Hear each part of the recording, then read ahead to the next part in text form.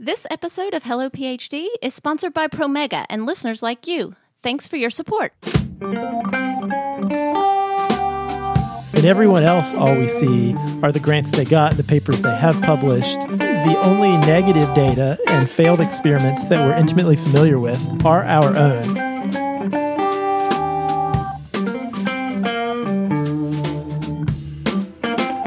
Welcome to Hello PhD, a podcast for scientists and the people who love them. This week, we talk with a clinical psychologist to find out why PhD training is so difficult and learn about the tools you'll need to be successful. Stay with us.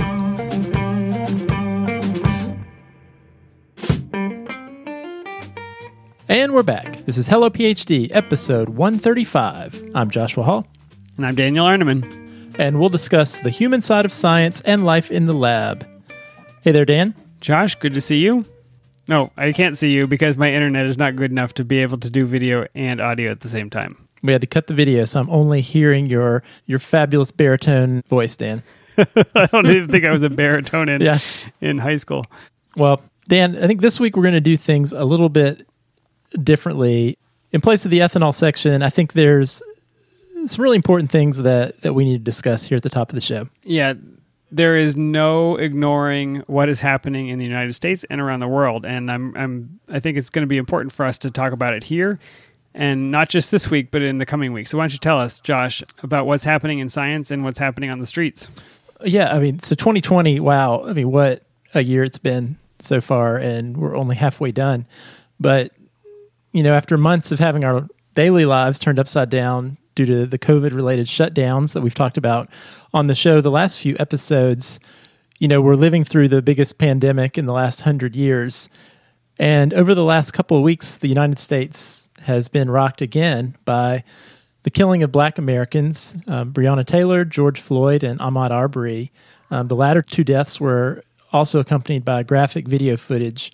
And in response to these specific instances, and really, it's not just these instances, but on the heels of countless incidents like this throughout the years, protests have erupted in nearly every American city because there have been 3 more deaths of Black citizens in the United States at the hands of police or at the hands of fellow citizens. And Dan, the real crux of the issue here is when these things have continued to happen and have happened here, it's become a familiar script that these Black lives are ended and there are no consequences and no punishment for the ending of Black lives. And we've reached a breaking point and people are out on the streets demanding change. And it feels like hundreds of years too late, and yet finally it's happening.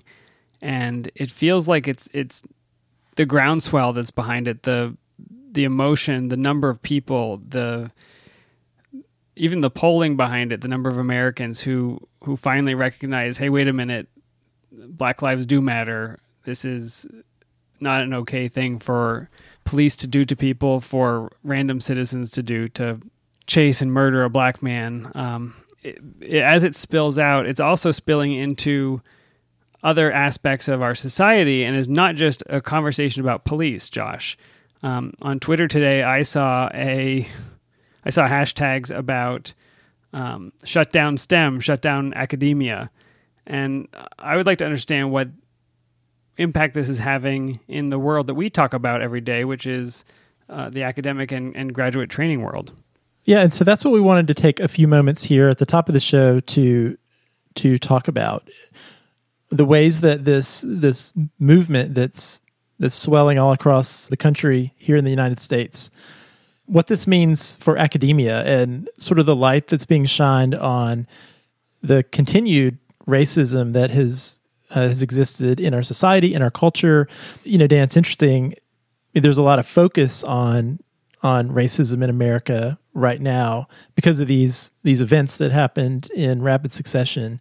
But these were just the tip of the iceberg. It's not like this is the first time these things have happened and we're outraged. It's almost like a tipping point has happened at last. And these events, I think, have led all of us to introspect in our own personal and professional corners about the ways that racism and bias, both implicit bias and explicit bias, can limit the opportunities and the success of our Black friends and colleagues. I think I've talked a little bit about it on the show before, but I've been involved in diversity inclusion work in STEM in academia for the past 10 years. And on one hand, I've seen some of the changes that have happened during that time in academia that have really made me hopeful. But when I reflect back on the last 10 years, so many other things that I've personally heard with my own ears, things people have said and actions people have taken, have really made me wonder if we're making any progress at all.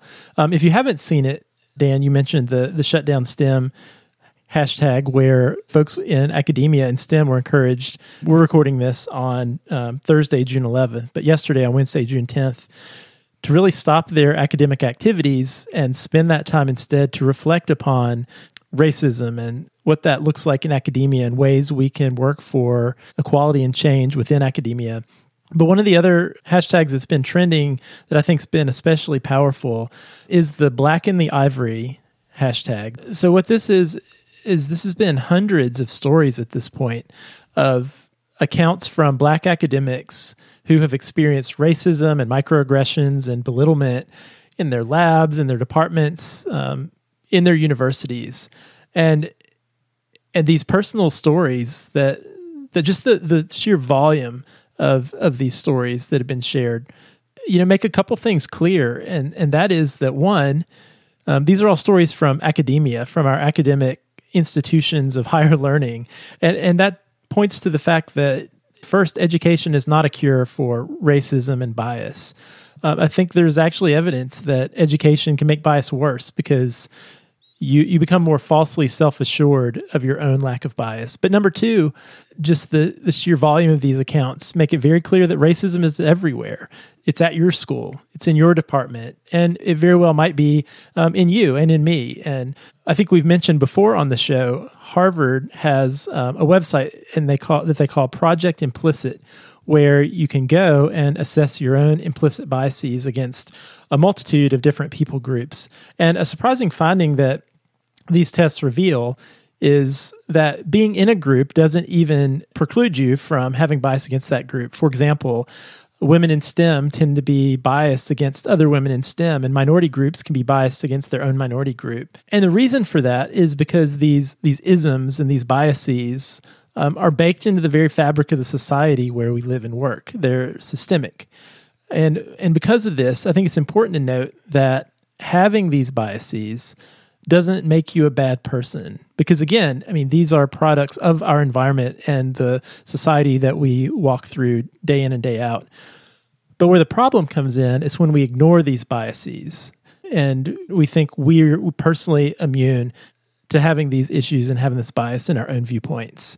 And that really leads to where we are now. We've reached a moment in time, finally, I guess, way later than we should have, where now it seems that finally a critical mass of Americans who are in the majority group are realizing that racism and bias against Black Americans does, in fact, exist in 2020, and that it's not just these crazy extreme examples of people marching around holding Confederate flags, sort of this caricature of racism. And I think what potentially we've done, especially those of us in the academy, is, we hold our nose up at those examples. And clearly those are not good, right? Those are despicable. But we tend to think, well, that's them. They have a problem.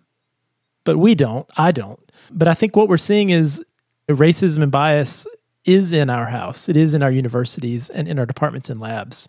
If you had told me as an undergraduate or as somebody who maybe had not been through graduate school, had not spent time in academia, if you said, are the most educated people in the world also often racist or also harboring biases, I would have said, there's no way. They are adhering to the scientific method and they recognize that they have to take an unbiased view of their work, and that's how science progresses. And the experience of having been through graduate school and talking to people tells us that for all of our objectivity and all of our scientific training, we are not free from this burden of being biased and being racist.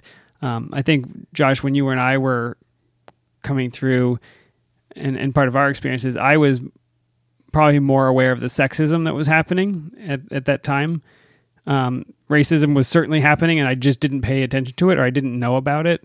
And reading some of these stories on Twitter of people and things that professors said to them, some of them are infuriating, some of them are sickening, some of them are just stupid. And I don't think because I didn't have that experience, I had no idea that was going on in a lot of cases. And so I think hearing these stories and just understanding what it's like to be a minority student in academia through their own voice it will open your eyes to a world that many of us didn't experience and had no idea was even happening. Yeah, and I think that's an important perspective and an important consideration, even as we think about how we as individuals from the majority group react and respond to this, because I've read about and listened to some of my friends and colleagues who are Black talking about, even through this, a little bit of their frustration and exasperation with the fact that now, all of a sudden, on one hand, it's good. All of these white people around them, suddenly their eyes are open to these things that have happened. But on the flip side, it can feel a little bit frustrating and exhausting to think, these are things that I've been dealing with my whole career for years. And just now, finally, are you opening your eyes and acknowledging what's been my reality throughout my entire career? And so I think there's a bit of that that is a bit exasperating. But what I want to do is I want to take just a moment and talk just a little bit about what are some things we can do to combat racism and bias in our little corner of our professional world in academia, in our own universities and our own departments and labs. Because I think, if there's anything that has come out of this, it's that at this point in time, inaction and closing your eyes again is not an option. And so I think there really is a palpable sense and motivation people feel to act and do something. So I thought we could just talk about a few ideas of things that you could do in your labs, in your departments, at your universities to hopefully be part of the change that's sweeping across our country now. That sounds great. So what are they, Josh? So the first one is, I think we all have to start with ourselves. And I think it's hard for us to be part of the change and to advocate for things to change and really to be there to support our Black friends and colleagues before we have self-reflection and examine ourselves. So I think my encouragement would be, if terms like microaggression or stereotype threat are terms that are new to you and things you haven't really heard about, or maybe you've heard them used for the first time over the last couple of weeks and you don't exactly know what that means and how that manifests within an academic setting, use Google. Take some time to educate yourself, to learn about some of these terms and some of these ways that bias and racism really have been and continue to be present in academia. There have been so many posts and so many lists out there over the last couple of weeks of really great literature and books that exist on these topics. I'm not going to go over all of them now. There are plenty of places where you can find these. We'll post a list to some recommended books in our show notes, but I think that's where it begins for all of us. Is we need to learn, we need to listen, but also take the time to educate ourselves. And really, it's not the work of our Black friends and colleagues to do that work for us, to educate us, because we have an internet connection, we have a search engine, we can find that information ourselves. So I think that's where it starts, and that's what I've been trying to do too, Dan. I mentioned I've been working in the diversity space for a decade now, but there's so many things I still don't know, and I'm still learning. And so that's my first encouragement for all of us. I think that makes sense. And these links will all be in the show notes, right, Josh? Yep, that's right. So once you've done that, and you started to learn about some of the ways that these issues can manifest day to day in our academic work environments, I think the next goal that is important for us is to move from being a bystander to being an upstander. And what I mean by that is we start to transform from maybe the type of person who can recognize these microaggressions and these biases in action in our own settings. But we actually become someone who challenges and stands up against racism and bias when we encounter it. You've probably heard the term anti-racist floating around. And really what this means is just working towards not just being someone who is adept at recognizing racism, but you're actually involved in fighting actively against it. And this part is not easy. This part of moving towards being someone who stands up against racism and bias, this is not a pain-free thing to do. And I think if it was that easy to do, we might not even be in the place where we are right now, because, becoming an upstander, becoming an anti-racist, this involves things like actually confronting your PI or another grad student in your lab, or even your parents or members of your family, actually saying something when, racism or bias peeks its head out, but not just being complicit and silent. And that can be hard because it challenges these relationships. But I don't think we change the culture and we don't change the widespread system without each of us fighting this fight together. Dan, I work closely with lots of scientists of color. Lots of them are trainees in labs right now. And with everything going on in this past week, the most common problem that I've encountered when I've worked with these students, I've talked to these students, is they report these comments or in some cases just cluelessness of not necessarily the PIs of their lab, although sometimes that happens, but other grad students in the lab. And I think the point is that it's uncomfortable. Speaking up about this is uncomfortable because the people you're going to be speaking up to are probably people you consider friends or colleagues or a boss or a coworker that you have to see every day, or your mom or your dad. And it's not easy. It's never comfortable.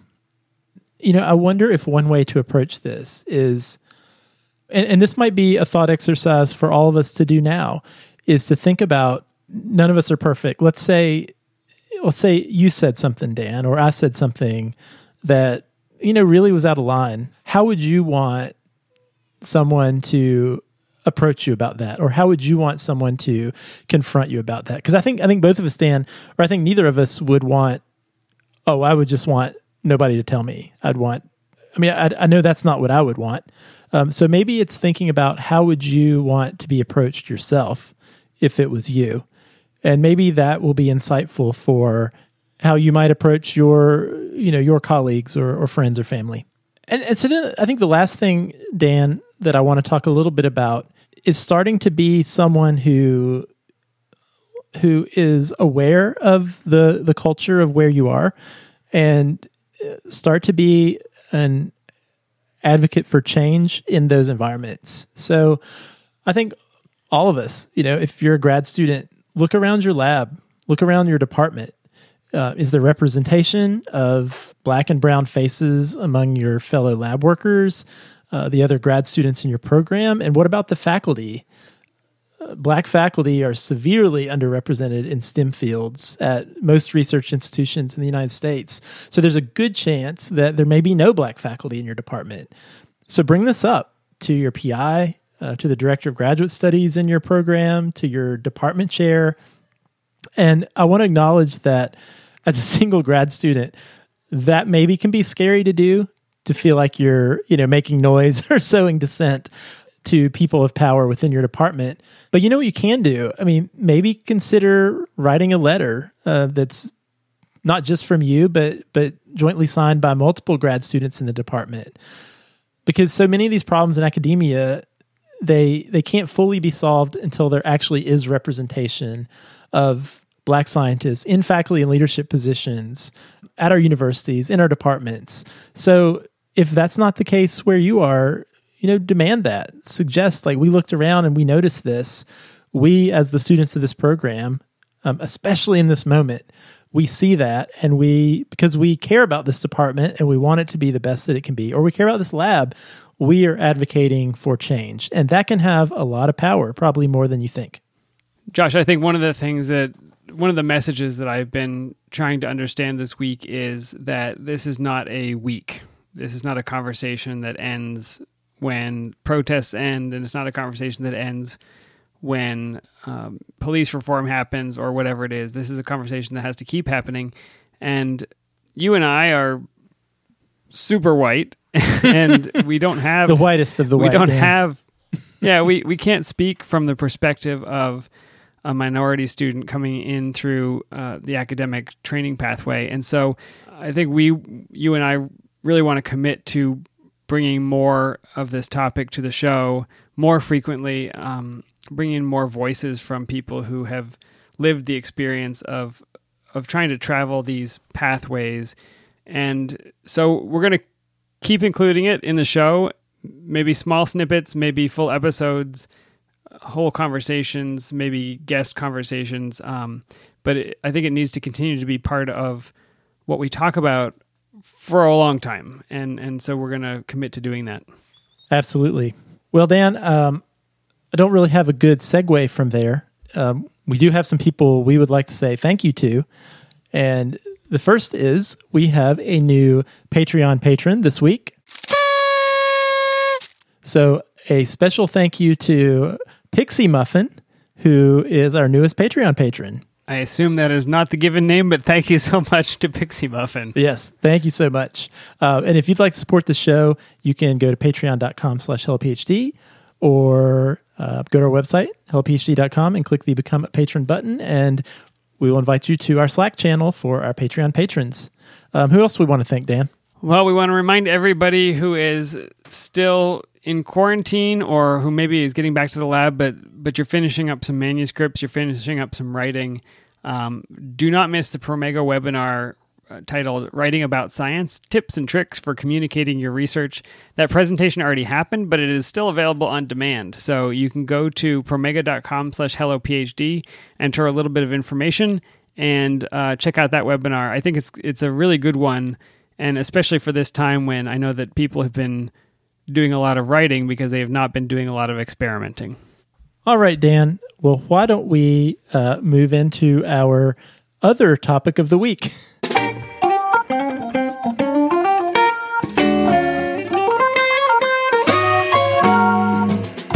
Josh, we have been so lucky in the past few months. People have been sending us books, which I love. I know you're a big reader yourself, and it's fun to get something in the mail. Most of the listeners would hear I'm you just say joking. that I know you can't read, and Josh. think that was true. I have been reading, Dan, every night. Did I ever tell you what I'm reading? What are you reading? I've been reading The Stand, The right? Stand by Stephen King about a plague that wipes out most of the human population. It's a really long book, Dan. I feel like I read like an hour a night, and my Kindle says I've only advanced like 2% in the book. It's really demotivating. It's almost like grad school.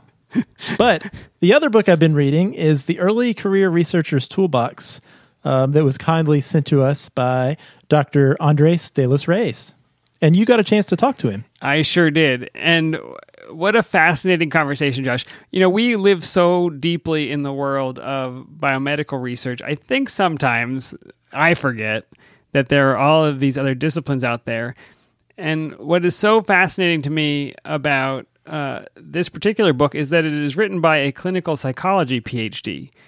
And as you can imagine, by studying human development, human behavior, I feel like Dr. de los Reyes has uncovered some problems and some solutions to this process that we go through as scientists, where we go from an undergraduate who has spent a lot of time reading books and taking tests to a principal investigator who is expected to come up with a research program with grants and peer reviews and mentoring and all of the things that go with that. And Josh, we've talked about it 1,000 times. It feels like there is this gap in training between what you're expected to do as a PI and what you are trained to do as a graduate student. I think to some degree, I wonder if that is a discouragement for some trainees even wanting to pursue that path of having an independent research lab. I know sometimes it seems so intimidating to think about being a PI and think about just showing up. Imagine getting that job and you're in this like empty lab space that you've been given, and it's like, okay, got to think up some ideas now. to get some grants. Some ideas.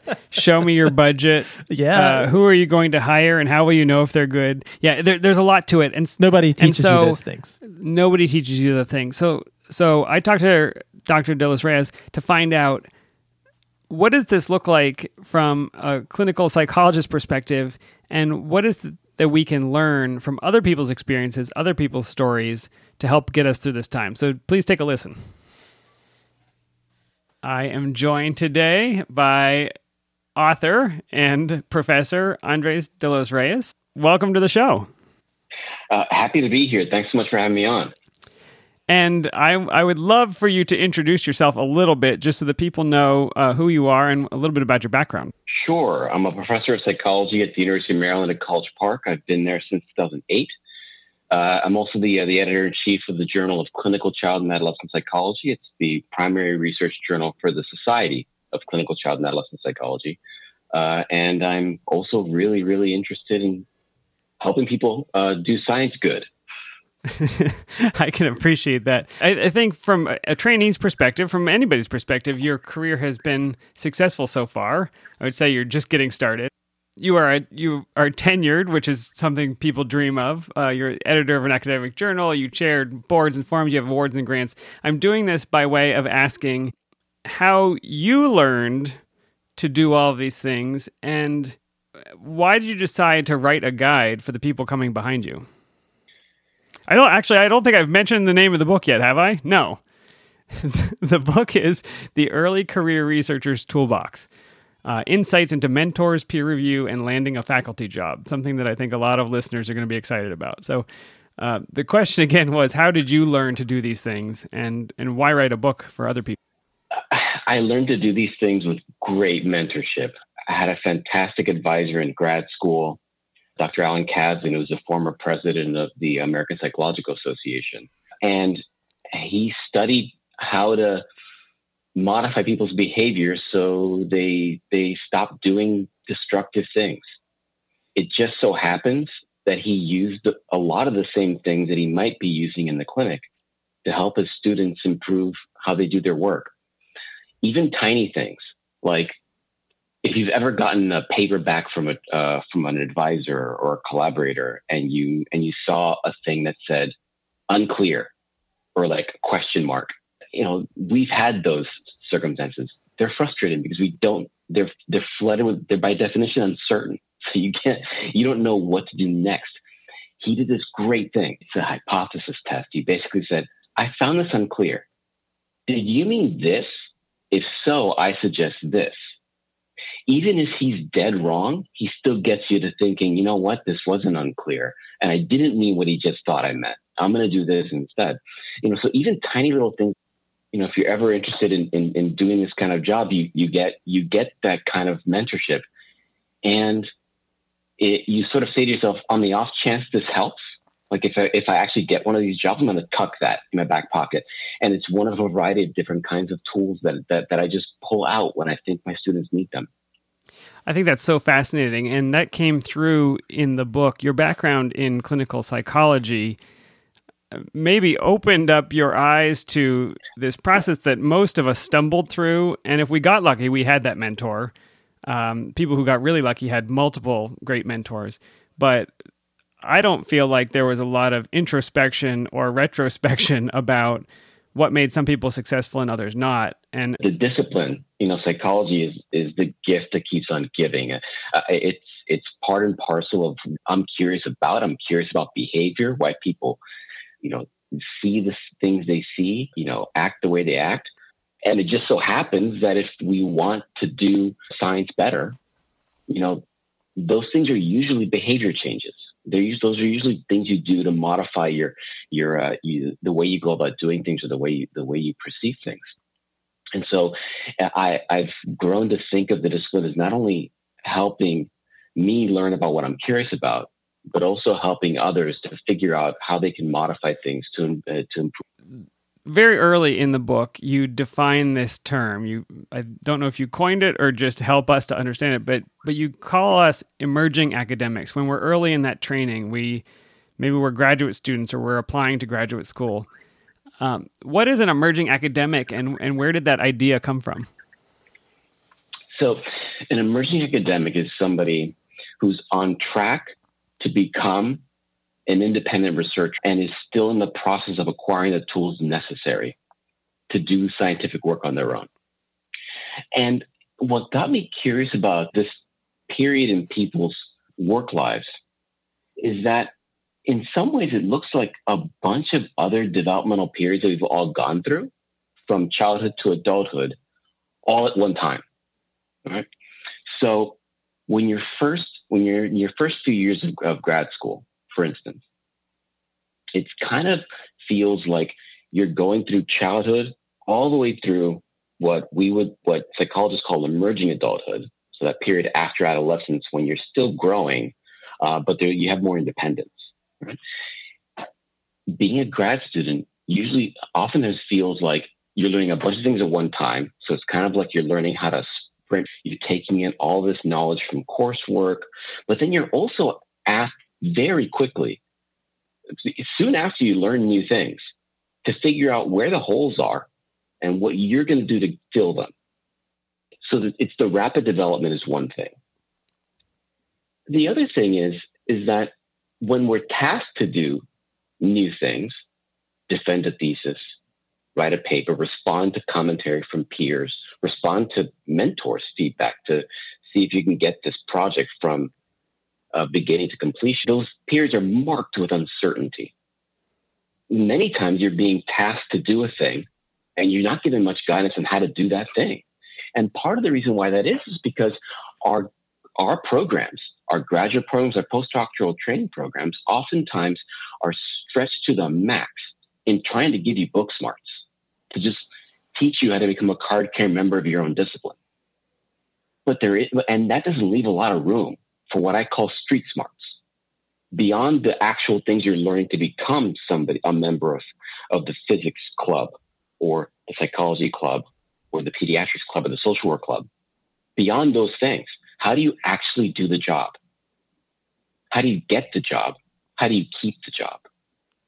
I think that's where a lot of this work, So I come from a biomedical background, and I will never forget, you walk into the lab as a new student, bright-eyed, you're going to do this science thing that everybody talks about, and you observe the principal investigator of the lab or your mentor, and it feels like an insurmountable chasm between where you are as a person who doesn't even know every third term in the sentence to the kinds of questions that they're asking and the activities that they're doing. They're writing grants. I have no idea the first thing to do on a grant. I don't understand how to write an academic paper. I don't know how to... And there isn't a lot of training in the process. We have long lamented there's a lot of activity you do to be successful as a graduate student or as a postdoc that you then have to leave behind. So maybe you get really good working at the bench or designing an experiment or doing clinical research. Then you need to go be an academic at a university, and you need to manage people, and you need to manage money, and you need to manage projects. Well, who told me how to do those things? That's not how I was successful. And I think you describe it really well in the book. That is a scary, unusual time for, I think, everybody. It's horrifically scary. It's scary during the training process. It's scary when you start your first job. I had two really important moments early on as faculty at Maryland that really profoundly shaped my timing. And it had to do with a couple of very short interactions that I had with some colleagues that helped me work through my imposter syndrome. You were noting all the symptoms in there, basically. How do I get to this point? Do I even have what it takes to cut it? If only they found out about me, they would kick me out immediately. Yeah, I was talking with a friend of mine, and this is when she was in DC at the Children's National Medical Center. She was doing her first few years of faculty there, and we're walking to her office, and she says, "Most days when I come here, I have no idea what I'm doing." I mean, this is somebody who's had this job for 3 years. She had an NIH grant. She was well on her way to doing all the great things. A few months after that, I had a very quick interaction at a conference with a mentor of mine, Mitch Prinstein, professor at the University of North Carolina. And And years later, I told Mitch, we spent 10 seconds talking about something, and you had no idea how it. Yeah, we walked past each other at a conference, and he says, and he must have seen the look on my face, and he said, "No one knows how to be a professor when they first start." And just those two things were just a wave. It was so helpful to hear those two things. And you know, the toughest part of the imposterism, I think, is that chasm that you see when you're a student or when you're a postdoc. That chasm between you and your mentor. I have a hypothesis as to one of the key reasons why why that chasm exists. And it has to do with what's visible in science and what's invisible in science. My favorite comparison between science and other walks of life, baseball. So my dad's an engineer, my brother's an engineer, I'm not, and they love numbers, so obviously they love baseball. They're also Cuban, so that's basically the only one we like. That helps. And Miguel Cabrera in 2012 was the last winner of the Triple Crown. So highest batting average in the league, most home runs, most runs batted in. If you look at his record, well, one of the first things you notice is his batting average 300 and change, which means he failed 70% of the time. And not only that, we've seen every time Miguel Cabrera succeeded, we've seen every single time he's failed. And somebody's tracking it. The question I always pose to people is, what would baseball look like? What would our perceptions of the athletes be if we only saw their hits? We didn't see their misses. We didn't see their strikeouts, their lost games. It would look like academia. Because all the things that we do, the articles we publish, the grants we get, the awards bestowed upon us, everyone knows they exist. It's the rejections, the failures, the things that build up are the foundations of our successes that no one sees unless we tell people. The manuscript you get rejected, the editor and the reviewers know. You don't, and but no one else knows unless you tell somebody else. The grant rejection you receive.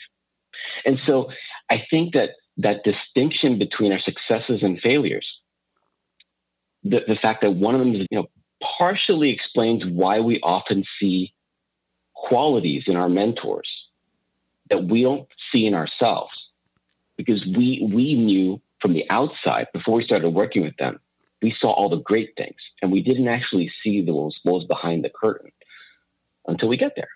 And by then, it's too late. Then we already know they're amazing. The baseball analogy is such a good one. If every at-bat was a hit, and I watched a person do that, and then I stood up, and let's say I got 70% miss and 30% hit, which is great, I would feel terrible, and they would look superhuman. Yeah. They would look magical to hit every ball that came at them at 90 miles an hour. And that's what the PI looks like. Yeah. It's 2 R01s. Yeah. Well, how many rejection letters came? 100 publications. How many rejection letters does that mean? I don't know. Yeah. In some respects, I think one of the things that where I think mentors can help out everyone else is to every once in a while tell people about where the struggles, just to humanize the experience. I'm going to give a virtual workshop. All workshops are virtual now. Don't even need to say it anymore, right? Yeah. With a group in Canada next month. And we're going to talk about failure, obviously, because it's so normative in our discipline. And I spent some time walking them through what my stats are right now with grants. I got my first one 7 years after I started at Maryland. I got my second one 3 years after that. My third one, a really small one, I got just in the last month or so. My batting average is like a third of my weight. It's really, really, really bad. And that's got to be true for everybody. Normative.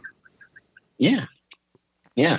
Jumping back to the book, because you've got it's structured in such a way that it really is a toolbox. And what I love about it is you're both providing these tools, these very concrete actions that a student can take. But you're also providing a lot of stories, a lot of what I think you call anonymous accounts. Can you talk a little bit about those and why that was important? Yeah, so another hypothesis that I have with these kinds of books about professional development, is that because our programs spend too much time covering book smarts at the expense of covering street smarts, that rarely will it be the case that somebody picking up this book will be using it or reading it for a class. This is not tied to a pop quiz or a midterm or a final. Right? And so my hypothesis with the book as I was writing it was, it can't look like a textbook. It has to feel like something you'll do on your free time, because that's basically what people are doing when they're reading the book. They're going to do it at the expense of Netflix, at the expense of hanging out with friends, at the expense of virtual happy hour. They're going to be doing this instead. So it has to have a component like that. And what better way to simulate free time and to try to share characteristics of what free time looks like. Free time is stories. The anonymous account came about when I was thinking about how to organize the book. I thought, well, one of the things that I should be doing with these tools, particularly if they're new to people, things like addressing commentary from peers and putting together a job talk, is to what psychologists would call model the behaviors you want people to start engaging in. I asked one of my current grad students, Bridget McCall, if it'd be okay for me to use her work as an example for the job talk portion of the book. She graciously agreed. And as I was working through the book, I sort of thought to myself, no matter how I talk about Bridget's work in the book, she's going to come off perfect. She's going to come off great. She's going to come off, like she has it all figured out. When in reality, Bridget is great, but she is just like the rest of us. We're figuring it out as we go along. So the anonymous accounts in the book, which are written by grad students, postdocs, early career faculty, about all the trials and tribulations of the training experience in your first years on the job, those are designed to sort of give people an additional set of narratives that really bring to life a lot of the different kinds of tools and topics that we cover in the book. No, they're really memorable, and they put a punctuation mark on some of the steps that you're suggesting people take. Reading somebody else's experience of reviewer number 2, it's humanizing, and it makes me feel like I'm not alone in despising reviewer number 2. I think the more that science generally discusses these kinds of issues, the more we normalize these struggles, I think the easier it's going to be to start to tackle them systematically. Because the thing is that, going back to our first impressions of our mentors, a lot of it looks like magic, but very little of it is. Very little of it is something you're born with. Very little, much of it is learned and practiced. And that doesn't mean that the tools are foolproof. The things you do are foolproof, but they dramatically reduce the risk that you'll always encounter the thing that we all encounter, the failure. Well, I would love to talk about the book is organized around these 3 core questions, these 3 themes, and I'm going to try to get you to agree to come back to talk about all of them and give them their due course. But I'll just go ahead and read them here, and then I'd like to dive into the first one a little bit. Question number 1, and this is something that an emerging academic needs to be able to answer by the time they finish their training. Where do you fit within academia, and what burning question drives your work? We're gonna come back to that in a second. On the path to publishing your work, how do you respond to reviews of your work? And that's really around the peer review process. And then finally, how do you connect pieces of your work to build a research program? And that one is totally loaded to the idea that I need to build a research program, I think feels scary. It feels true. And the book has a lot of advice on that. If we get back to that first question, where do you fit within academia and what burning question drives your work? That is a question that it helps to ask maybe even before you start a graduate program, or when should we be answering that? Well, Josh, forgive me for the end of that clip, because clearly I am teasing for the next segment of my interview with Dr. Dilys Reyes, and hopefully some interviews to come, because I think what he has to say is so important.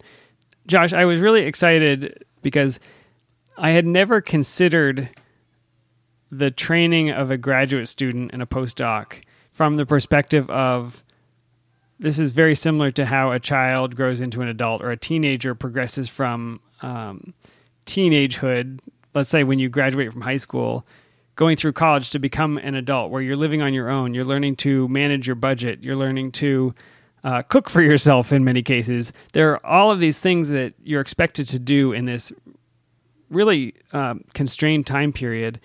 And it was interesting for me to think about, well, graduate school is the same thing. When I was a high school student, I looked at adults and thought, well, I can never do what they do. I can't balance a checkbook, or I couldn't imagine how I was going to plan my year around my career, and I couldn't figure out how people raise children, and all of these things that you don't know how to do because you've never done them, and you have to learn them really quickly. That is precisely what we're asking graduate students to do. And any help we can give them in that period, and I think there's a lot, I think is going to be so valuable. Yeah, I think that's absolutely true. And it is a really interesting analogy. One of the related points he made to that I found interesting was talking a little bit about how programs, the degree to which programs focus on book smarts versus street smarts was, I think, how he described it. But basically, pumping up the knowledge base of the students in the program versus nurturing these practical skills. And I can compare that with how I think about raising children, since that's something I'm doing now. I mean, yes, I want them to learn stuff, but when I think about wanting them to also be independent, functioning adults, I want to make sure they have some of these practical skills that honestly are probably more important to their success as an adult than if they know calculus or they read Shakespeare. Yeah, and I think the way he phrases it, he said, you have to have the book smarts to become a card-carrying member of whatever your micro-discipline is. And that's so true.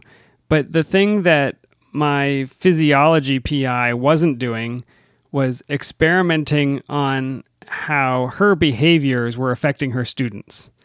And I guess this is a way to say, this is why the clinical psychology approach is so compelling to me, because this is a realm of knowledge where people have done experiments to find out what actually does work to train another human being to do a task, to be successful, to be happy.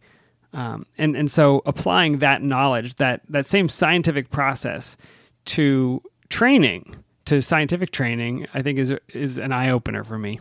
That is interesting. And I know there's been an increased interest in actually providing training for faculty in their mentoring.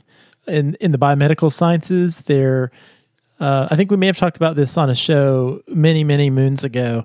The National Research Mentoring Network, NRMN. This is a consortium funded by NIH that really exists to develop some training materials and some curricula and information to help faculty and advisors become better mentors. Are they measuring their outcomes from those training sessions? Yeah, they are actually. I think what's been interesting is, I think because it's funded from NIH, from a research institute, this has all been couched in data and in validating a lot of the tools that they're using. And so they've been very particular in, when faculty participate in these workshops, collecting data, not just from the faculty, but from the trainees also, to assess how well do these things work. Is there actually a tangible output, a positive outcome from this material, from these trainings? I mean, that's wonderful. And have you seen an increased focus on training for the things outside of the book smarts? Things like how to write a grant or how to design an experiment? I think yes. I think that has been a small trend, a slow evolution. I think honestly, as far as graduate training goes, at least in the sciences, in sort of lab-based programs, I think there's still a lot of work to do, moving away from these specific knowledge courses, like where we just go sit in a room and learn about cell biology, but moving towards a curriculum that trains more practical skills, like things like scientific writing or experimental design, how to analyze your data, how to communicate effectively. I have seen some programs that have really been trailblazers in doing this, kind of this almost moving away from book smarts to street smarts in the curriculum that their first and second year grad students take part in. But I think this is a real growth area for a lot of programs. So I was glad to hear Dr. De Los Reyes talk about this, and that's what it made me think about in my own context. Yeah, I really enjoy some of the stories about how other people feel imposter syndrome, that there are, he talked about some professor friends of his who say, yeah, we still don't know what we're doing, but they're making it work. Even though from the outside, I would look at them and say, look how confident they are. Look how skilled they are. They know exactly what's happening. But the reality is they are making it up as they go, hopefully with good mentorship, but not always. And they're still making it work. And Josh, hopefully you can explain to me the baseball batting average thing. No, I followed along. The imposter syndrome conversation, the example he gave, I thought was really stuck with me. I might have told this story on the show before, but I can remember being a senior grad student getting ready to go on the postdoc job search. And I was really dragging my feet in not reaching out, not sending emails to potential postdoc advisors. And my PI actually reached out to me and said, hey, we've talked about some faculty that might be a good match for you, but have you emailed them yet? I was like, no, not really, not yet. And he said, well, what's holding you back? And so I can really vividly remember this. I told him that honestly, even though I was nearing the end of my PhD, I was just not having a lot of self-confidence in my ability to leave grad school and to be a postdoc. Yeah, I didn't feel like that was something you didn't feel ready. Do. And I can remember him sharing with me that, at this point, he's a tenured faculty member and he was the director of graduate studies in my department and very well respected. And he said, I look around the building at my colleagues and I hear the questions they ask in seminar, and I feel like they're all so much smarter than me. And every day I have to fight myself, feeling like I'm not good enough to be here. And that was strangely comforting to me. I can see on one hand how that might have been crushing, because I was like, well, geez, if this guy can't even, if he feels this way. But it was strangely comforting. Like, here's this scientist, this mentor that I really looked up to scientifically, who also felt that way. I don't know. It normalized the way I felt, I think. It made it okay for me to feel that way. No, and that's exactly what I talked about. We talked about in the interview. It is about sharing failure, about revealing the fact that just because you have 3 grants doesn't mean that you didn't apply for 15 grants. And I think this is where the baseball analogy comes in. You're only seeing the hits and you're never seeing the strikeouts and the, I don't know, give me some other baseball terms, Josh. Are there walks in baseball? Can you get hit with the ball? You can. You can. But you know what I'm saying. I do. Well, at first I have to say all of this baseball talk made me really sad, because if there's something that I'm really missing in my life right now, it's the no baseball is really getting to me, Dan. That was having a baseball game on in the background. It was a little bit triggering for me, having no baseball right now. I thought that was also a great analogy. I looked up, Dan, last year's baseball season. The player who had the best batting average in Major League Baseball was a guy named Tim Anderson, who played for the Chicago White Sox.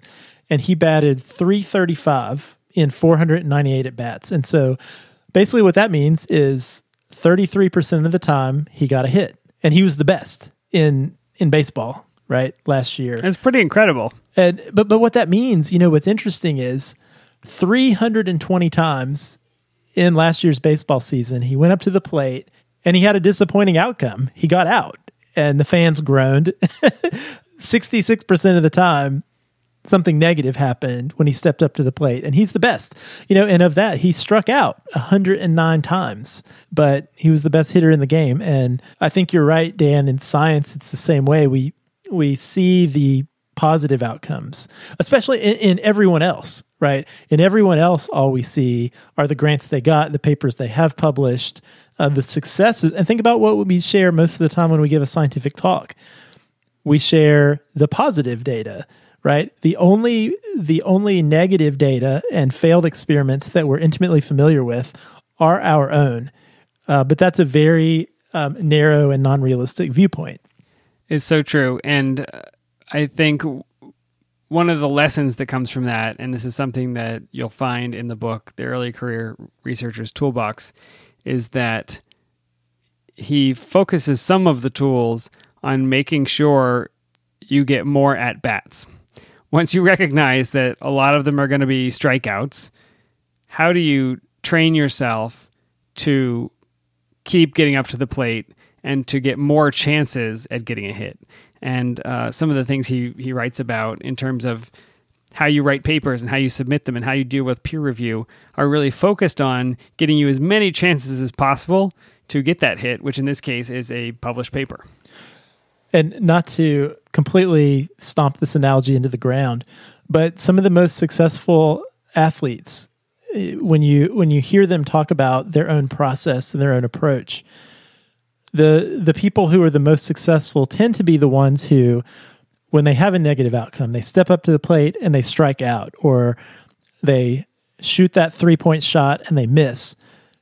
The more adept they are at just immediately putting that from their mind, so that the next time they come to the plate or the next shot they take, they're not thinking about that negative outcome they had previously, but they're focused on, I can do it this time around, shaking off those negative outcomes. That's a really important muscle to work out and a skill to have. That's a great insight. And I don't think that stretches it too far, because I think getting discouraged and stopping, deciding not to submit that next paper, or deciding to not revise it the 15th time because of reviewer number 2 is a guarantee that you're not going to get the paper published. So anyways, I want to leave it there, and hopefully everybody will tune in for another episode when we learn about his take on mentorship, which has its own great analogies. And so I look forward to talking to you about that, Josh. All right, Dan, thanks so much. We have covered a lot of ground in the show tonight, so thank you for listening. And if you have thoughts on any of the things we talked about, or you have questions or other topic ideas, we would really love to hear it. You can email us podcast@hellophd.com. You can send us a tweet at hellophd. If you like the show, you can leave us a review on Apple Podcasts or your favorite podcast app. We love getting your feedback. If you'd like to support the show, you can become a patron. Simply go to our website, hellophd.com, click the Become a Patron button, or you can just go to patreon.com/hellophd. We would appreciate the beer money, and thank you very much to the ongoing support from all of our patrons. Dan, it has been a pleasure once again. Thanks for stopping by on my Zoom channel. Josh, it was good talking to you. Keep fighting the good fight, and we'll see you next time. Thanks, Dan. You too.